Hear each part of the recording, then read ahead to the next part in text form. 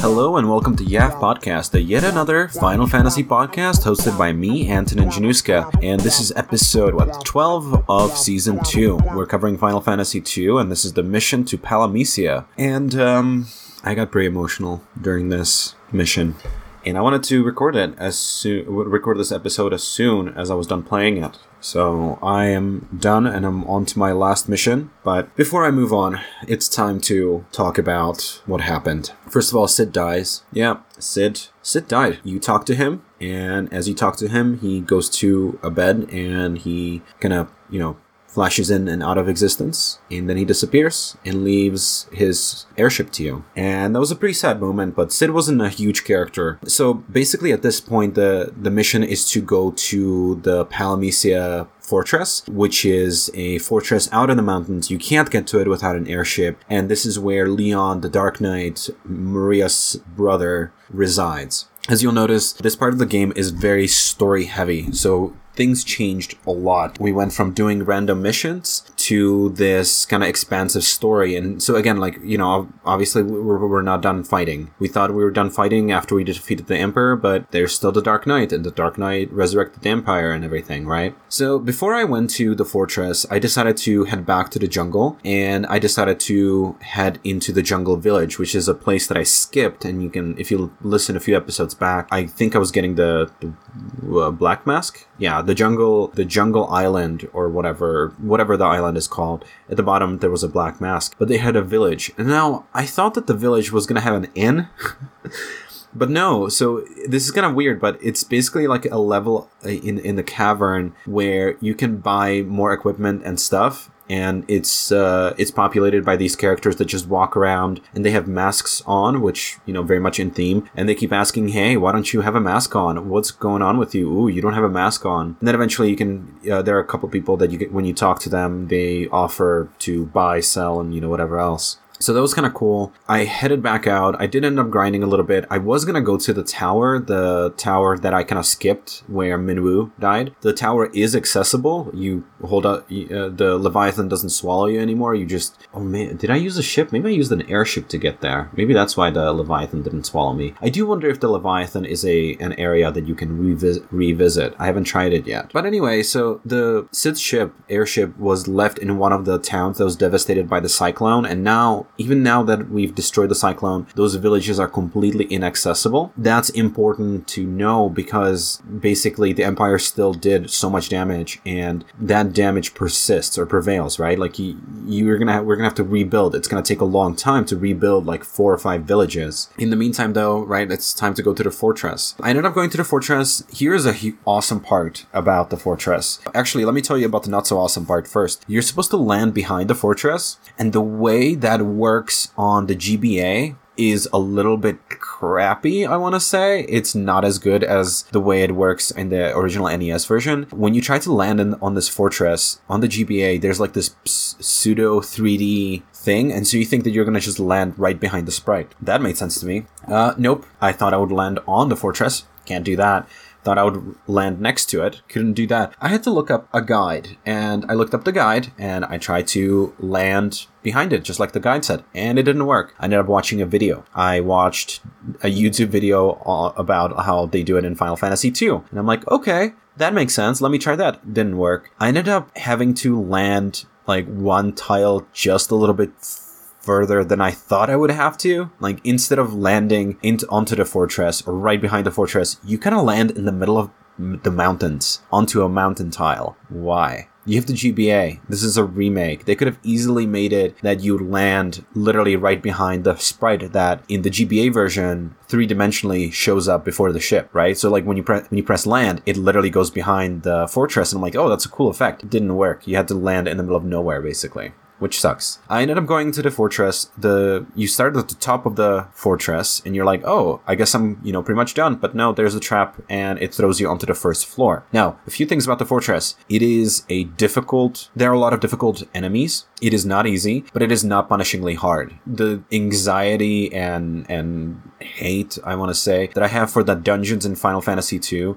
they weren't there. There was a sensible layout, which was easy to traverse, because it's it didn't, I guess people lived there, so it was more designed and engineered, which kind of makes sense. So it was easier to like walk around and be like, all right, well, there's probably going to be a chest here. Oh, there is a chest there. Cool. I'm going to open it, and kind of walked around. There were a lot of interesting enemies there. There was like a vampire woman, and there was like a stone golem, and all these different other characters. What was cool was that my party makeup was perfect for countering all of these monsters. And I guess it would be for everybody, because I chose the optimal armor that I picked up along the way. Fun fact, the optimal option in the GBA version that equips the best armor and equipment for a character doesn't take into account that you might want to use somebody as a mage. And if you want to use somebody as a mage, you don't want to wear heavy armor, because that lowers, I don't want to say your intelligence, but it affects your ability somehow. In fact, there's like a whole thing about this, and I'm going to talk about it after I finish this story, because I'm getting a little bit lost in this tangent. But yeah, the fortress has a sensible layout. I was really happy. I didn't check the guide a single time as I made my way up, and I was like, okay, this is a good RPG experience. I had Guy equipped with 2 poison axes, and it turns out poison is like another type of attribute, just like fire, lightning, and ice, I guess. And so he was doing like some serious damage to like the golem, which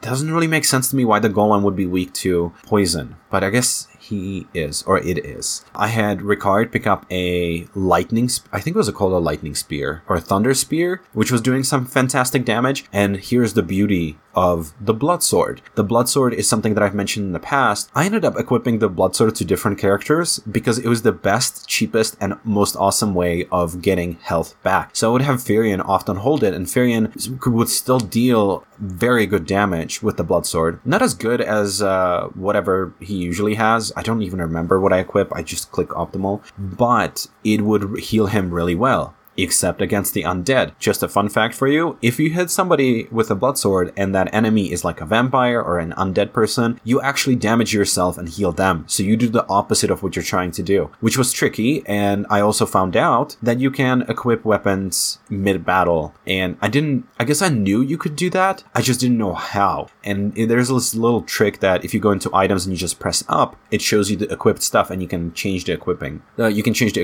equipped equipment. The neat thing is that you don't lose a turn doing it. So I don't know if it's I can't think of other games that do this, that allow you to change what you're equipped. But I remember there were some games that would punish you for making that change mid-battle. Like, you need to, it's like using an item, right? You're equipping a different sword you should lose a turn, but you don't in this game, which meant that I was able to switch out of the blood sword very easily to another weapon. My tank guy has over 5,000, I think about 5,000 HP in comparison to Firion, who has like 2,000. Maria has like 1,600 or 1,800, and Ricard at this point had like 1,200. What this meant is that I equipped the blood sword on Guy because he was also the character that all the other characters would try to attack constantly. So I equipped Guy with a blood sword. He would do barely any damage, but luckily he has 2 weapons, so he would do massive damage with his poison axe and then do some damage with the blood sword and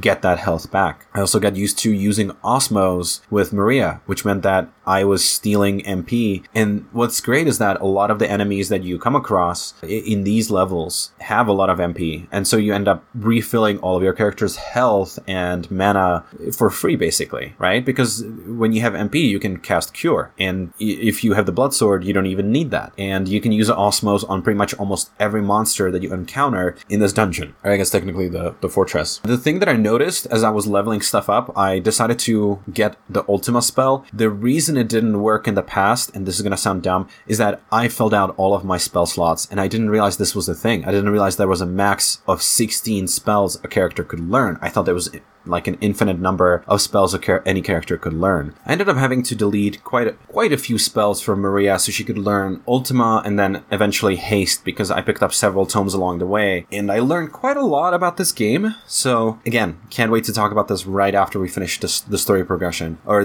my experience here doing all of this. So yeah, and cool thing is that you can see the progression of the spell animations with each level you gain. I think I've talked about the fact that if you start the first time you use fire, it's like this small fire, and then it turns into this like big fiery column that, you know, tries to attack everybody and so on. The Ultima spell had a similar progression where it started as like this small fire, then it became like a column of fire, I guess. Then it became this wave of fire that went one way, and then it did two waves where it would go one way and then the other. And now on like level 6, it turns the entire field into this lava, I guess, and this huge column of fire gets detonated, I guess, or whatever, appears right where all the enemies are, and it is beautiful. Again, this is GBA version, not the NES version, but in the GBA version, all of the spells have a specific progression, at least the offensive ones. I actually don't know, I didn't see any change in how haste or protect or blink or any of those worked. I didn't see any changes in those, but you know, whatever, I don't care. The offensive spells are so much fun to watch. When you make it all the way up top, you see Leon sitting on the throne, basically being like, you know, hey, the strong win, the weak lose, and screw everybody else. And he's like, you know, I'm gonna kill everybody and blah, blah, blah. And Maria tries to reason with him, and Leon doesn't care. And it's really weird, and I don't really understand. But then he says a line that kind of makes me understand why he's doing what he's doing. He says, look how many people died rebelling against the Empire. And that made me think of the fact that all of these kids, or all these characters, lost their entire families when Fynn was invaded. That means that they're all orphans, right? Leon started as an orphan. Leon and Maria were orphans, right? Like the Emperor killed their parents, which is, you know, it makes sense that the Dark Knight would be happy that the Emperor is dead and taking over. But it also makes sense why he's so aggressive, I guess, right? Like, he's afraid of losing that power over his life again. He adopted the mentality that if you're strong, you get to do whatever you want. If you're weak, you can't, you know, you just have to do whatever the strong people tell you. And he just kind of took that over. So I'm getting ready. I'm like, all right, let's fight. Let's do this. My characters are full health and full MP, mostly. I am ready to fight you. And then the Emperor reappears. And the Emperor was a demon. I had to censor myself out there. Not in post-editing, in real life, just had to censor myself there. The Emperor is a demon, and they specifically say that he came back from hell. The Emperor is a demon. The Emperor is a demon. This is the same thing that was in Final Fantasy 1. Oh, look at this. There's a knight that started all these shenanigans. Oh no, it's actually Chaos, the demon himself. That was Final Fantasy 1. In this one, yeah, it's some other demon. And the demon is extremely powerful, and he laughs at Leon. He's like, yeah, whatever, I'm the Emperor. And Leon's like, hey, what is this trickery? You're supposed to be dead? Nope, not dead. The Emperor is alive and well and enjoying life now that he's back from hell. This is a typical Final Fantasy plot twist. I'm wondering how many Final Fantasy games I'm going to encounter where the final, you know, whoever you're fighting is not actually human, but it's always a demon in a human's body. Yeah, I knew it. So then he tries to kill everybody, which is your whole party, and Leon included. He creates these like fireballs that you get surrounded by, and then Ricard, poor Ricard, goes there in front of the Emperor, sacrifices himself so that the Wyverns can take you and your party, right, and Leon away from the fortress and away from danger. Ricard died, and Maria touches on this. You kind of just suddenly appear in Fynn Castle talking to Princess Hilda. Maria says, hey, Sid died, Joseph died, Minwu died, and now Ricard died, and how she can't take it anymore. And honestly, I can't take it anymore either. I grew to really like Ricard, and now I'm kind of regretting my visit to Deist, the Wyvern Castle, or the Dragoon Castle, because there Ricard promised the young boy there that he's going to raise him, and Ricard promised that he'd be back and help restore the village. Yeah, Final Fantasy really amped it up with the story in this game. The first game, like, it was a good story. It was a good fantasy story, but Final Fantasy 2, wow, I'm blown away. I was not expecting Ricard to die. I grew to really like this Ricard character, as I've said. He was the last of the Dragoons. I honestly think Leon should have sacrificed himself. Like, goodbye, Leon. I don't need to hear from you. Yeah, you're the Dark Knight and everything, but this Dragoon, like, he's gonna rebuild the entire village, the entire Deist kingdom and bring back the wyverns that everybody depends on. You killed the Dark Knight killed a bunch of people. I don't even know why it's okay that he stayed alive. Princess Hilda even mentioned it. She says, okay, well, you want to take Leon with you, but he's the Dark Knight. Like, I'm going to leave this decision up to you, but this doesn't sound right. And of course, Maria, Fury, and Guy say, yeah, we'll take him with us. I'm a little bit disappointed. Yeah, this kind of blew me away. I was not expecting this to take place. Here's what I thought it was going to happen in this episode or on this mission. I thought I would fight Leon, and then Leon would be I thought I would fight Leon, and Leon would be defeated. And as he's defeated, we find out that there's a spirit of maybe the spirit of the Emperor, who's actually a demon, who was controlling him. And then that would be our next mission. And as Leon recuperates, the dragon's like, okay, look, I helped you with all of this, but I have to go back to Deus and take care of stuff there. This is what I thought would happen. I did not expect Ricard to die. Minwu dying, that felt kind of a little bit senseless, but I get it. Joseph dying, it sucked, but it sucked. Sid dying, that was a little bit weird, like kind of random. But Ricard, I wonder if we'll see him in any of the other games. Okay, so here's what I wanted to talk about now that we're done with this story. And I mean, I'm gonna be working on the next mission and playing the next mission. But I wanted to talk about some things that I found out about Final Fantasy. If I remember, and I hope I remember, I'll post a link below to a Final Fantasy II video that kind of goes through why this game was difficult and why people didn't like it and what happened in the development and what was its legacy and so on. First things, Final Fantasy II did introduce a ton of amazing stuff, including the Chocobo, Cid. Final Fantasy II did introduce Cid. Cid wasn't around in Final Fantasy I, the original, and it introduced story, named characters, a revolving party member, things like that you see a lot of in the later games. It introduced like these, I don't want to say cutscenes, but cutscene like situations. And I actually spaced out and I forgot to tell you all this with at the end, after the Emperor comes back, that entire fortress that you were walking up crumbles and a new flying fortress flies out with the Emperor at the head of it. So yeah, of course that's the next destination, another flying fortress. Square really likes those flying fortresses, and it really likes making those like a very significant last level kind of place you go to. Anyway,